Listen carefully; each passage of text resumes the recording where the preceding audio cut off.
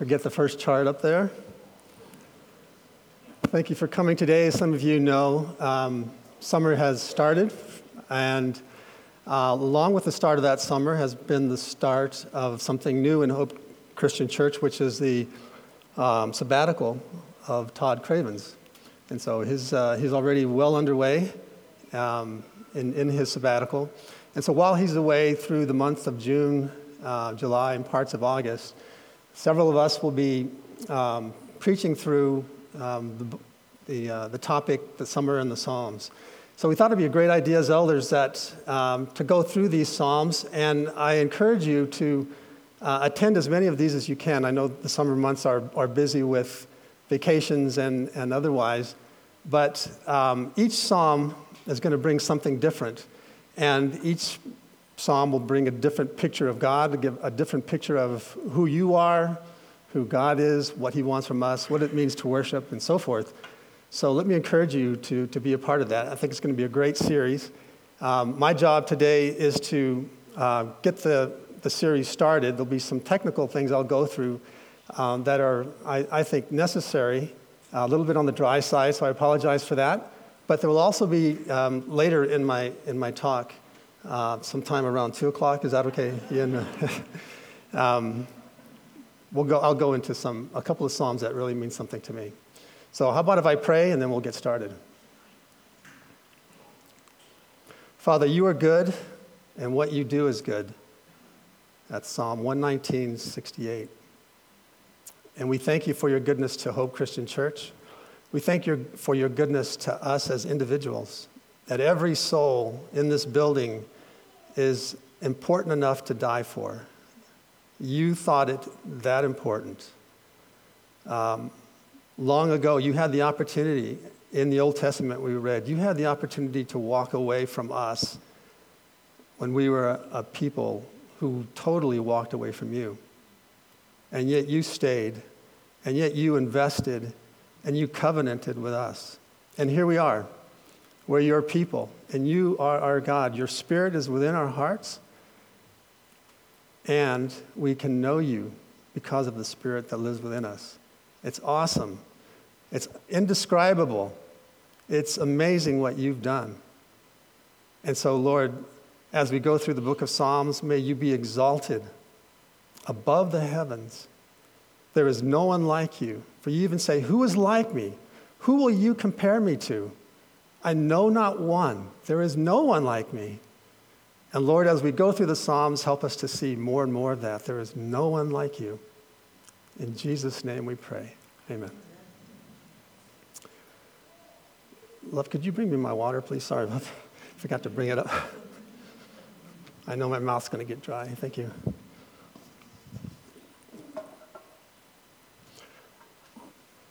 Okay, so I'm going to do something off script. So one of the songs we sang this morning said, how can I keep from shouting your name? So what do you think I want to do? This morning around 12:30, our power went out. And so between 12:30 this morning and now, I've probably had 2 hours of sleep. So God help us, and God help me as we go through this. But one way you could encourage me is if you shout the name of Jesus with me. Okay, so for some of you, that's going to be weird and awkward, and for some of you, it's going to be okay. And for some of you, you don't know, so I encourage you to try it. The reason I'm encouraging you to try it is because the scriptures say, shout to the Lord. And so if the scriptures say it, then why don't we do it? On 3. And I want you to say Jesus. 1, 2, 3. Jesus! Okay, so that one was for me. We're going to do it one more time, and this is for you. Now, this is an act of worship, right? Because if the Psalms say, shout to the Lord, shout is an act of worship. Shouting is an act of worship. So, you're not shouting to please me. You're not shouting to impress your neighbor. In your heart, shout to the Lord and worship him. He's worthy of your shout, is he not? If you go to a football game and you shout for the victor, it's because they're worthy of your shouting, right? Well, the Lord is worthy of even more, right? And he's worthy of us giving him great praise. So let's do that on 3. 1, 2, 3. Jesus! We love you, Lord. Amen. All right, so the next chart, please. So as we go through the Psalms, you can see what the schedule is week by week. So we'll be covering different Psalms. It's interesting that none of them go into the higher hundreds, but that's all right. So Steve Brown, Chris Bosson, Andrew Lane, Andy Mills, Alex Cravens, young Alex, Ben Polk, and it'll be rounded out by Rob and John. And so, again, each psalm's going to bring something different, and so I encourage you to attend as many of these as you can. We'll go to the next chart. So, by way of introduction, the book of Psalm is basically a hymnal, and turns out to be the songbook of the Jewish people, or the collection of the Psalms is referred to as the Psalter. And it's a collection of individual poems. It's not like you might think of in a Pauline epistle where you start in verse 1 and he's got a plan to get from verse 1 to the last verse, and there's a theme, and there's a process, and there's logic, there's linear logic that takes you from where he started to the very point he's trying to make at the very end. That's not what we're going to see in Psalms, especially for the entire book. It's a collection of individual poems and songs and laments, and each one has to be analyzed by itself. And each one has to be read through carefully in totality.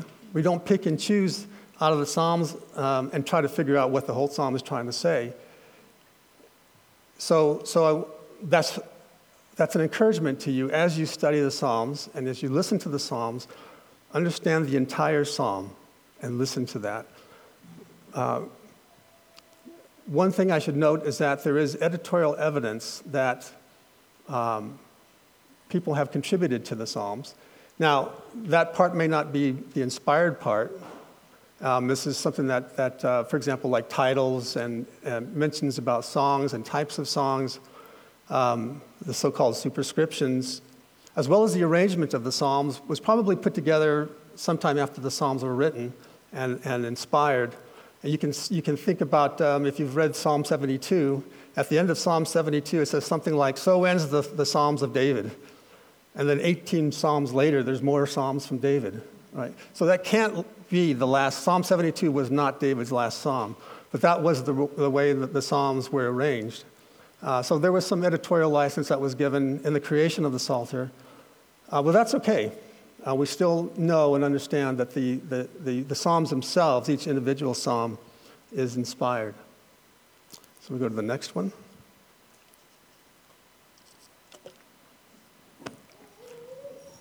So since it's a poem, we don't analyze it and understand it the way we would do a narrative or a discourse, a letter that tries to present an argument. We have to understand the literary elements in the psalm to help us understand what's the psalmist trying to say. What's the poet trying to say?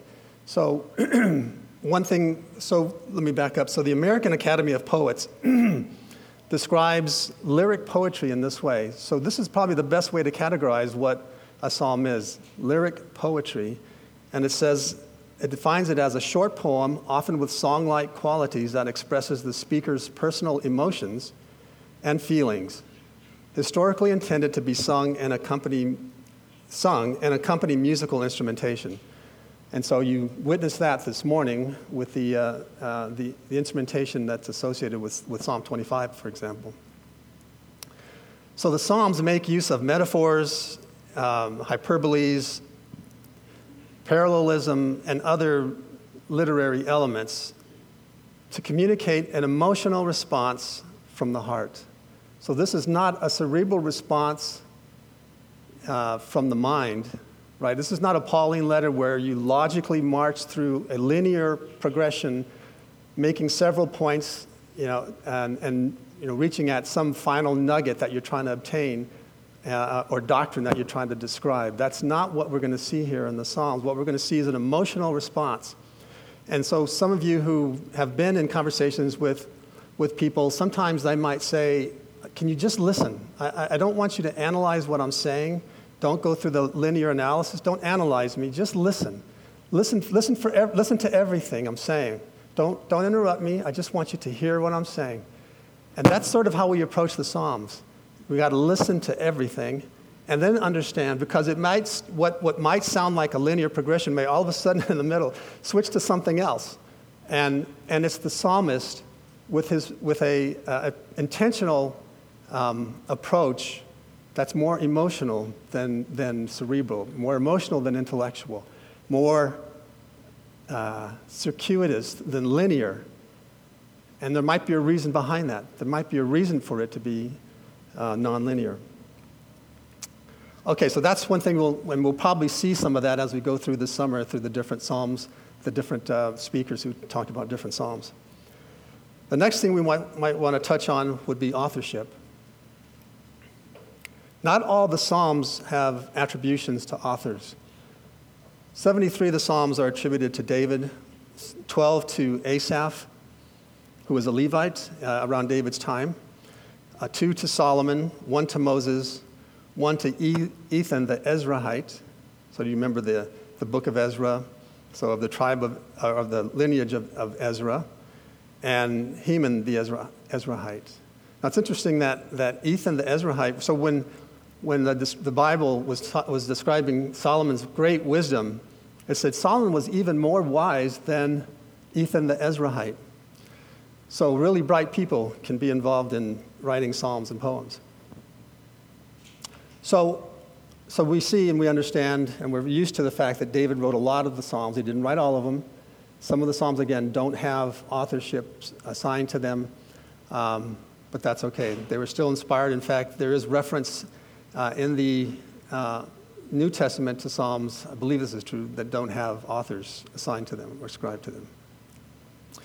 So next, the next chart gives you some example of a reference back to that list of authors.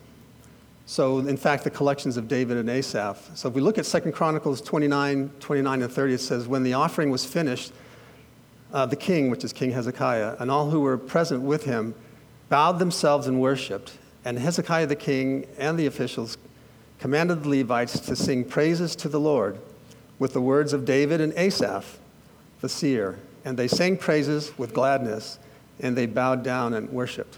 So you see attribution to, in the writings of 2 Chronicles, in the time of Hezekiah, which was 300 years after David, and looking back and an attribution back to a collection of psalms from David and Asaph. So we see here that there was this idea of a book of psalms, a book of poems, a book of songs that were attributed to the two most popular or most prolific authors, David and Asaph. The next thing is the order of the Psalter. So I did say that there was some editorial license that was taken by the Jews. And the book has been divided into five books. So Psalms has been divided into 5 books. And you can see there the different divisions. Book 1 is Psalm 1 through 41, and Book 2 is 42 to 72, and so forth. Each book, which interestingly enough, each book concludes with a doxology. You guys are probably familiar with a very famous doxology, praise God from whom all blessings flow, praise him all creatures here below, so on and so forth. At the end of each one of these books, there are verses where each book is ended by a doxology, a doxological kind of message. And then in Book 5, Psalm 150 is like an overall doxology for the book, for the Psalter. So that's just something to keep in mind. It may not change how you think about the Psalms or what you learn from the Psalms, but it's helpful when you're paging through it and thumbing through the Bible, why you see references to different books. The next slide, we can see that there's actually New Testament reference to the Psalter. The first one we see is in the book of Luke, in the words of Jesus himself. Then Jesus said to them, how is it that they say the Christ is the son of David? So you see here he's arguing and trying to make a point about who he is. And it says, David himself declares in the book of Psalms, the Lord said to my Lord, sit at my right hand until I make your enemies a footstool for your feet. And then elsewhere, if we go to the next chart, you can see that Paul the Apostle also references the Psalms. In fact, he references it by number.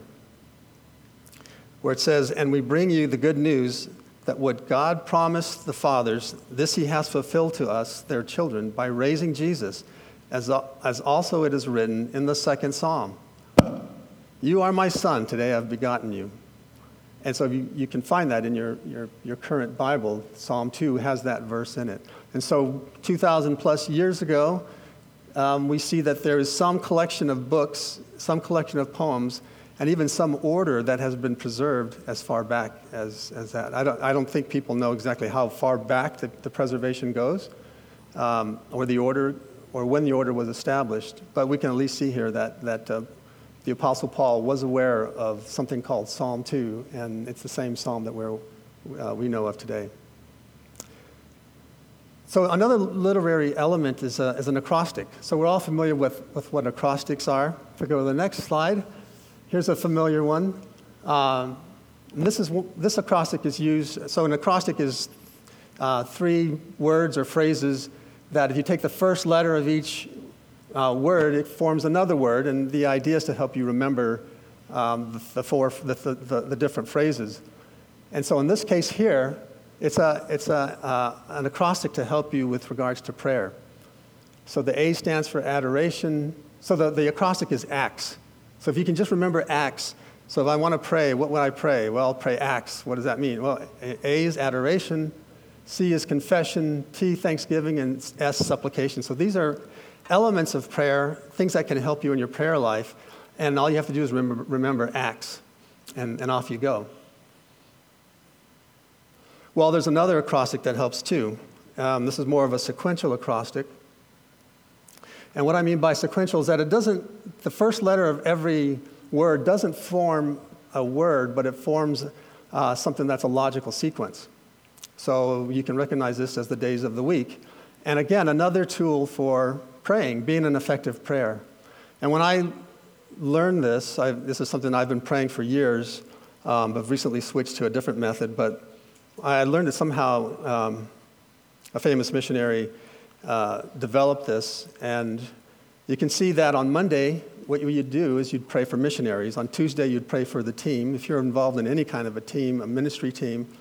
On Wednesday, you would pray for workers, Todd, so forth. Things, whatever things come into your mind, whatever things are important in your life. On Friday, you pray for family. On Saturday, you pray for saints. And there's never an end to the needs of the saints. There's never an end to the need of your brother and sister. So you can keep yourself pretty busy on Saturday. And on Sunday, you pray for sinners.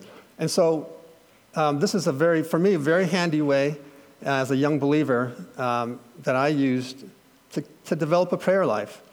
Sometimes when we pray, we're just like, I don't know, what do you pray? And how can you develop discipline in your prayer life? Well, this is one way.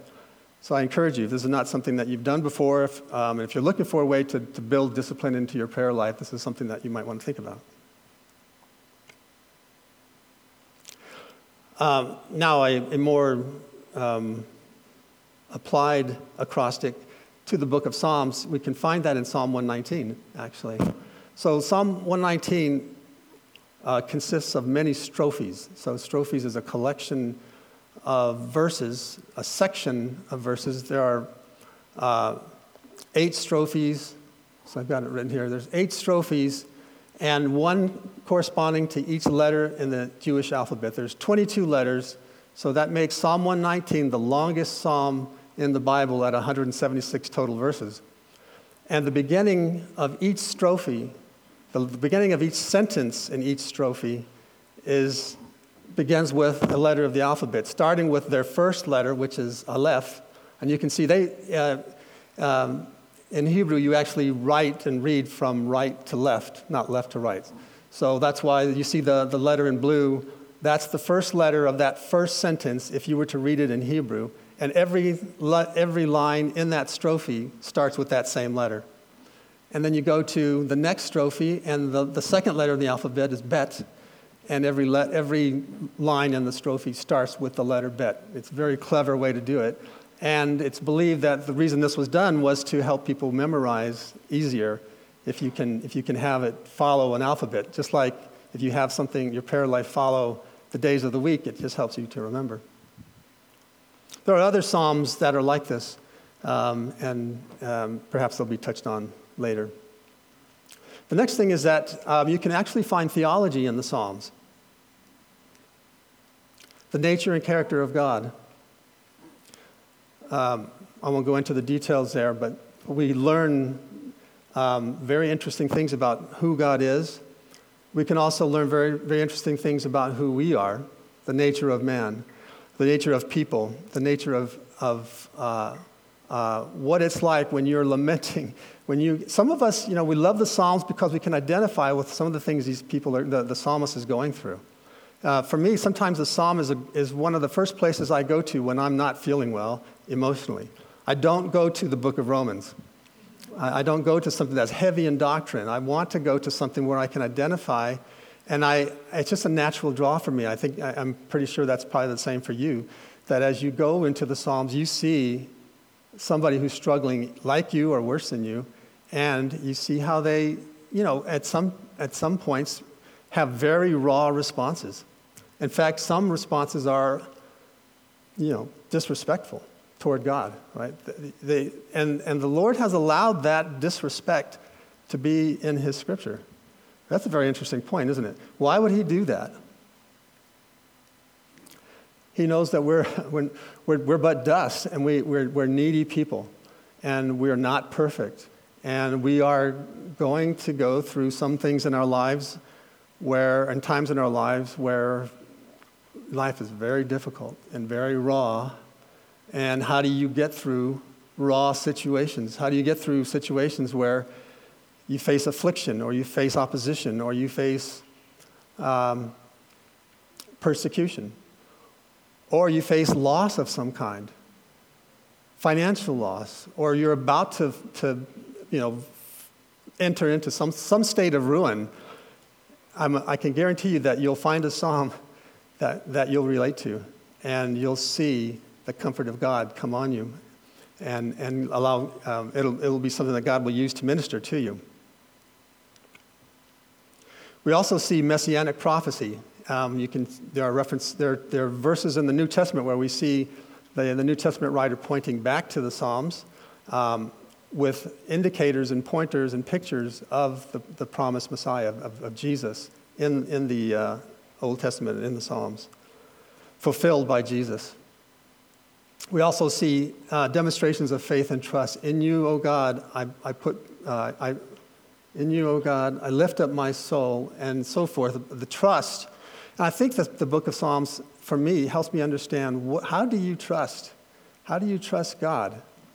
And if you want to learn what it's like to trust God, I'd say spend some time in the Psalms. That's why I say come every Sunday, because you're going to learn something. But one thing that's important for us to learn as a people is how to trust God. When Jesus said, when the Son of Man comes back to the earth, will He find faith? It's very easy for us.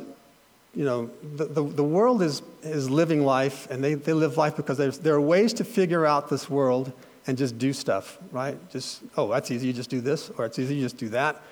But sometimes the Lord challenges us to do things that are not the way the world does things, right? We have to walk by faith. How do you walk by faith? How do you trust God?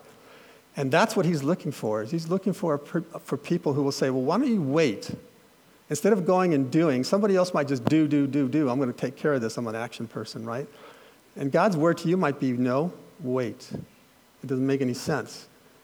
And the reason He wants you to wait is because He wants you to trust Him, right? And trust, sometimes if you trust God, He may make you wait a long time. But in the end, He'll deliver. He'll never let you down.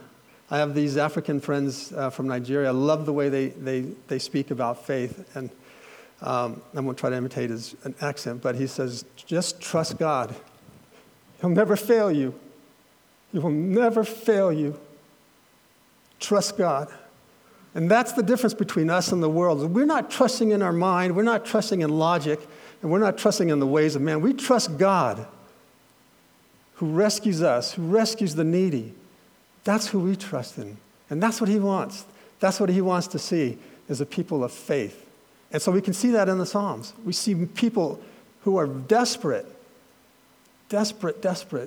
and they trust God. They reach out to him because they have no place else to turn. And sometimes the Lord drives us to that point. It's hard for us to understand that as a very modern people. We know how to survive in this world. But how does God teach a modern person to trust him? How does God teach a modern person to come to a point where where they can say, there's nobody else who can rescue me but you alone? And that's where the intimacy comes in, by the way. Psalm 84, verse 1, I think verse 1. How lovely is your dwelling place, O Lord Almighty. My soul yearns, even faints for the courts of the Lord. My heart and my flesh cry out for the living God. And this is a man who's just intimate, who wants intimacy with Jesus. And the way you get there, and I think the way I've gotten there is, and we're going to talk about this in a second, is through affliction, where there's no place else for me to turn. There's nothing I can count on in my flesh, in my skills, that will rescue me other than the Lord God Almighty. Okay, and the last thing is worship. So we talked a little bit about that already. Shouting, there's singing, and so forth. We're going to learn, and you will learn as you spend time in the Psalms, what it means to worship, both at the individual level as well as the corporate level. There are things for us to learn from the book of Psalms. All right. Well, now I'm going to, that's it for the boring intro and technical information I wanted to present to you. The next thing I want to do is just give you a little bit of insight on what God has done for me through the book of Psalms. And I'll start with this next chart, which I'm titling this particular season of my life as With Christ in the Valley of Affliction. How dark and unattractive that sounds. But like I said, I think in the valley of affliction, that's where some of us, and certainly me, are going to face the King.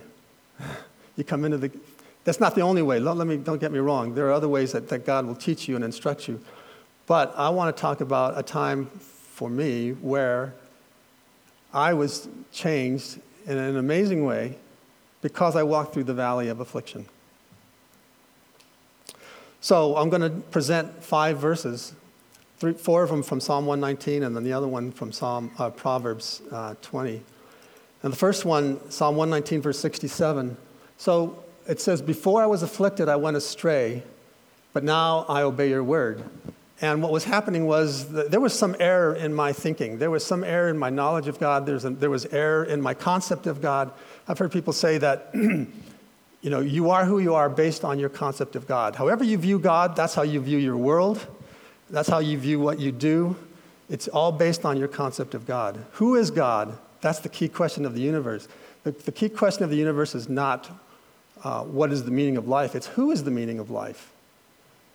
And the key part of who you are as a son or a daughter of Christ is who is God to you. And so for me, there was error in my thinking, and I felt a little bit identified very much like Job, where he was off, fat, dumb, and happy, and just carrying on with life, and then boom, as far as he was concerned, things just started happening, awful things, if you recall from the book of Job. It just happened.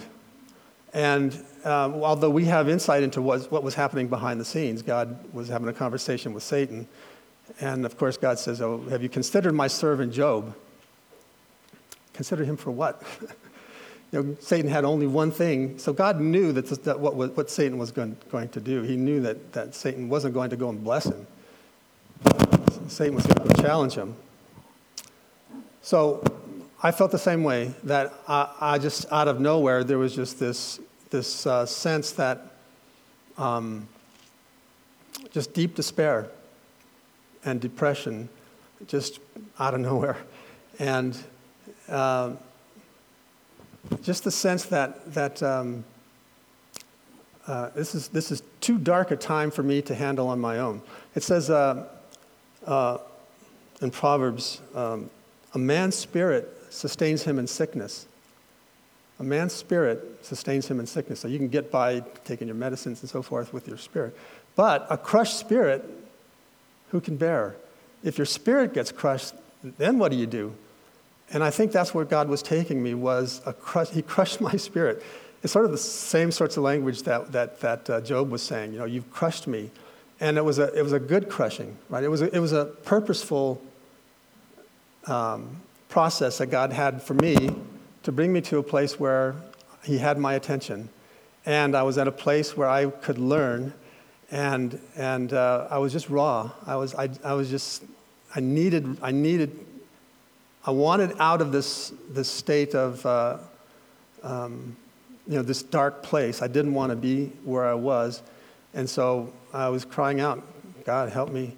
And so I just so happened to be going through Psalm 119 at the time, and as I was going through that psalm, this was one of the verses that came up.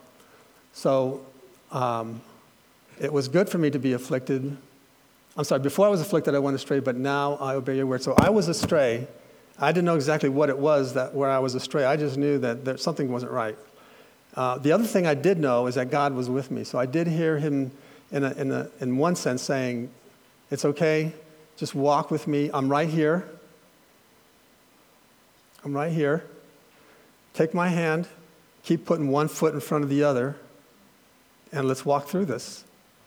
And I had no idea where we were going other than that, if you don't rescue me, I'm going to be in trouble. And I don't want to be in this state anymore. I don't like it. It just hurts too much. It's too dark. I don't like that. So then the next verse. You are good, but what you do is good. Teach me your decrees. This is the other thing that He was teaching me, that He is good. So even though it was a difficult time, even though it was very dark and very unpleasant, to put it mildly, I did know He was good. And I did hear Him say, I could sense Him saying, just take my hand, I'm here. Just take my hand, keep walking. Okay, and this was through a period of like maybe a week going through this. The next verse, Psalm 119:71. It was good for me to be afflicted. So now I'm coming out of this situation. God's bringing light and some recovery.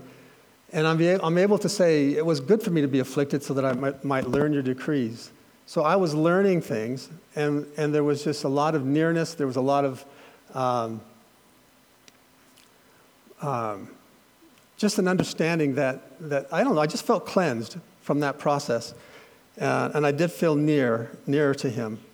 And the next verse is, let's go to the next one. It makes me chuckle every time I think about it, but this was actually what was happening to me.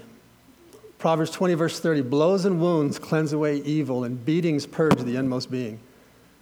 And think about that. Blows and wounds cleanse away. This is the way God deals with us sometimes.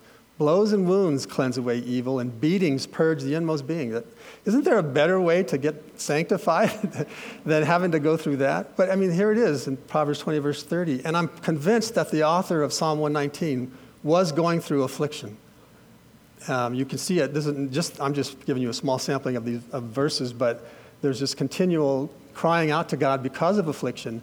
But the affliction is for a good purpose. Verse 68 says, you are good in what you do. That's what the conclusion was. You're good. You're good. I know you're good. But there's darkness in each one of us. There's depravity. There's just brokenness. I had issues on my issues when I became a Christian. I was a mess. And God was using this period of brokenness to purge and to cleanse and to wipe away darkness. And so it was actually an act of love, taking me through this really deep and dark time that I hope I never get to go through again, was actually an act of love, an act of mercy, an act of kindness. So praise God. I'm a different man than who I was back then. I can still sense today that there was a shift. There was a major turn in my walk with God. In fact, it was more like this, in my relationship with Him that I think I never could have gotten to where I am today unless He took me through that season. And then finally, the last verse, Psalm 119, verse 92. This has been a precious verse to me. I hope you capture what it's trying to communicate. If your law had not been my delight, I would have perished in my affliction. If your law had not been my delight, I would have perished in my affliction. If you're walking through a season of affliction, stay close to God's word. Be a man, be a woman of God's word daily, daily, daily in God's word, because that's where he's going to meet you. And that's where life is. Your word is life, right? He says that in the Old Testament. Moses says, these words are life. God says it to Moses. So, if you're walking through affliction, again, God wants to tell you, I'm here. Take my hand, one foot in front of the other. Let's just make it through today. And you're going to come out on the other side in a better way, a deeper relationship, more sanctified, more like Jesus as a result of what he takes you through. All right. Now, if we go to the next chart, one last thing I wanted to touch on. So you did hear me say that when I went through that season, I felt a lot like Job. And I think there's a message in Psalm 50 for us that actually connects to Job and connects to this whole idea of affliction. And so let's go to that verse in Psalm 50. Psalm 50, verse 21.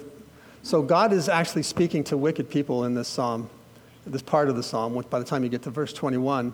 And to the wicked, he says these words. These things you have done. So there, he gives a list of all these things that the wicked are doing. And then he says, these things you've done, and I've been silent. You thought I was one like yourself. In other words, you thought I was just like you. But now I rebuke you and lay the charge before you. So the point I want to make here is that, the wicked think God is just like they are. If we can just do it in the dark, he won't see it. If we can just do it under the table, he'll never see it. He's not like us. And so I think there's a challenge here to us as a body of believers is to ask the question, how do I view God? Do I think he's just a little bit higher than me? There was a book written in the 1950s by J.B. Phillips. It's called Your God is Too Small. It's a great book. It's a small, short book, but he asks a very penetrating question: how big is your God? Is your God able to do what he says he can do, or is your God just a little bit higher than you? And is he a limited God?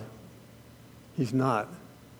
And so I think what was happening with Job was when God talked to Satan and complimented Job, God knew that Job still wasn't done. Job wasn't perfect. There was still more work to be done in Job's life. And I think what we'll see is that Job still didn't see God as big as he ought to have. So there's a warning, again, let's not make God just a little bit higher than we are. He's not. Okay, the next chart. So here's where I say that Job still needed some work. In Job 16:9, Job is saying, He, God, has torn me in his wrath and hated me. He has gnashed his teeth at me. My adversary sharpens his eyes against me.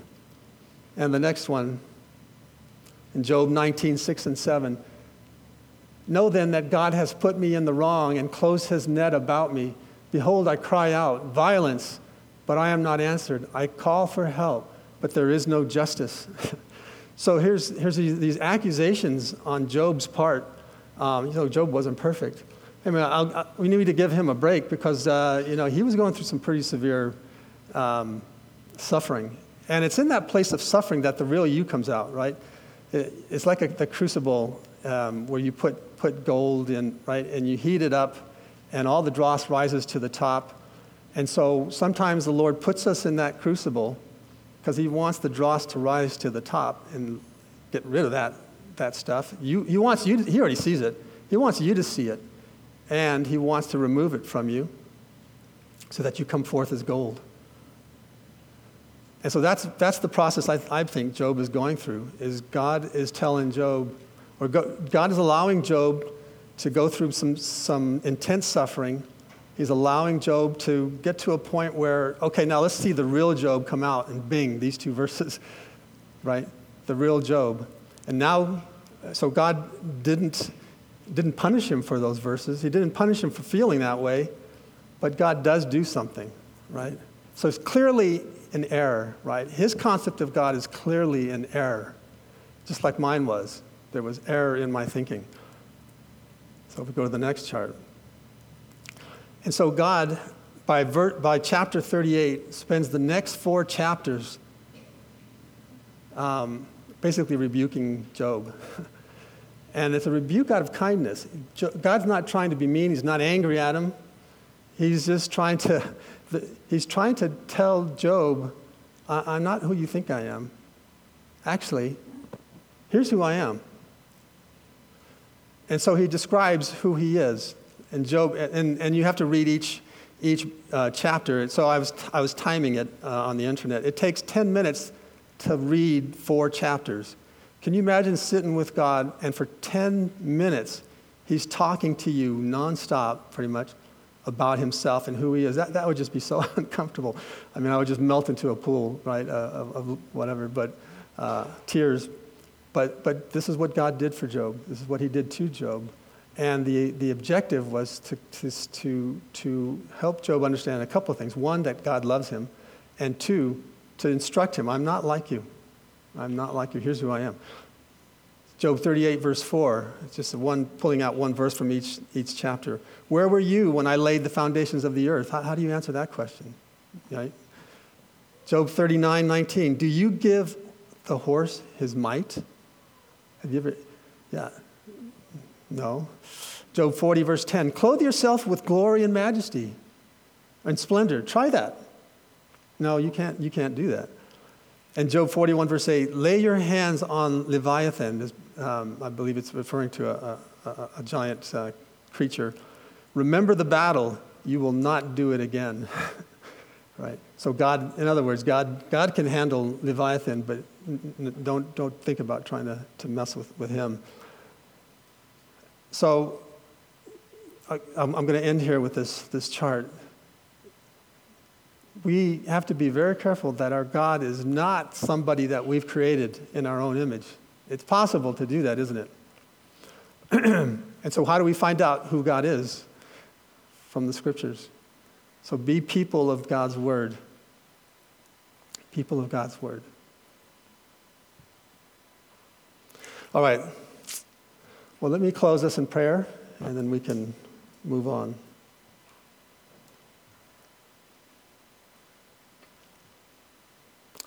Lord, we thank you for this book of Psalms. We thank you that it's not like any of the other books, the narratives, the books of wisdom. It's not like the epistles or the gospels. It's a collection of songs and poems and laments, literary features that we need to pay attention to. It's the capturing of the anguish of some, the anguish in their hearts, and the appeal to you for help. And we are a people, Lord, we recognize we're a people who are needy. We don't see you as you are. We are definitely in need of instruction. We are definitely in need of being renewed in our thinking day by day. And I thank you that it's your job as the author and the finisher of our faith, it's your job to bring us to that place of fulfillment, to bring us to that place of correction, that we might be full and complete and mature as you desire. So I thank you that you have invested in each one of us and you desire to make us more like Jesus. And so you're going to do that as we walk through the book of Psalms this summer. And Lord, would you help us to see who you are? Help us to see the grandeur, the splendor, the majesty, the greatness. There is no one like you. May we rejoice, God, more because of what we learn in the book of Psalms. May we love you more. May we exalt you more. May we hold you higher than we've ever done in our thinking, Lord, in our concept of who you are and our understanding of who you are. May you be lifted up above everything in your right place. And we ask in Jesus' name, amen.